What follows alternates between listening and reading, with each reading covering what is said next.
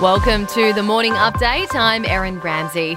The Trans-Tasman travel bubble is back up and running for some parts of Australia. Residents in Victoria, South Australia, Tasmania and the ACT are allowed to visit New Zealand again if they return a negative COVID test 72 hours before flying. New Zealand's COVID-19 Response Minister Chris Hipkins says other states remain banned for now. New South Wales is currently regarded as the highest risk state in Australia.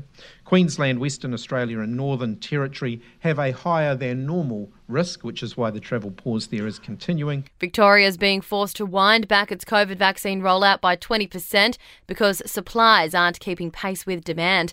Health Minister Martin Foley says the state has been delivering over 100,000 Pfizer vaccines every week. What we have to do is just calibrate that down based on the fact that we are now seeing the reduction in Pfizer being provided. People in New South Wales are being urged to own up to what they've been doing when chatting with contact tracers, even if they have broken restrictions.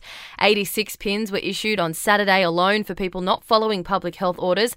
An update on pins from yesterday will be issued later this morning. Among those charges, 11 St George Illawarra Dragons players who attended a house party near Wollongong. To sport now, and in the NRL, the Broncos have broken their losing streak with a 26-18 win over the Sharks. Meanwhile, the Rabbitohs down to the Tigers 38-22. In AFL, the Western Bulldogs are now at the top of the ladder after a 29-point victory over North Melbourne.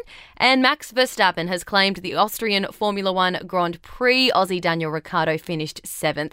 In entertainment, rumours of Taylor Swift and Adele collaborating have been debunked. Fans caused a stir after a pic was shared on Twitter of a SESAC online repertory for a new song by the duo called Broken Hearts. A source has since come forward to deny the rumours. And J-Lo and Ben Affleck have taken their love to the Hamptons for the 4th of July weekend, the pair showing some sweet PDA as they took a stroll with friends. That's your latest from the Nova Podcasts team. We'll see you this afternoon for another episode of The Update.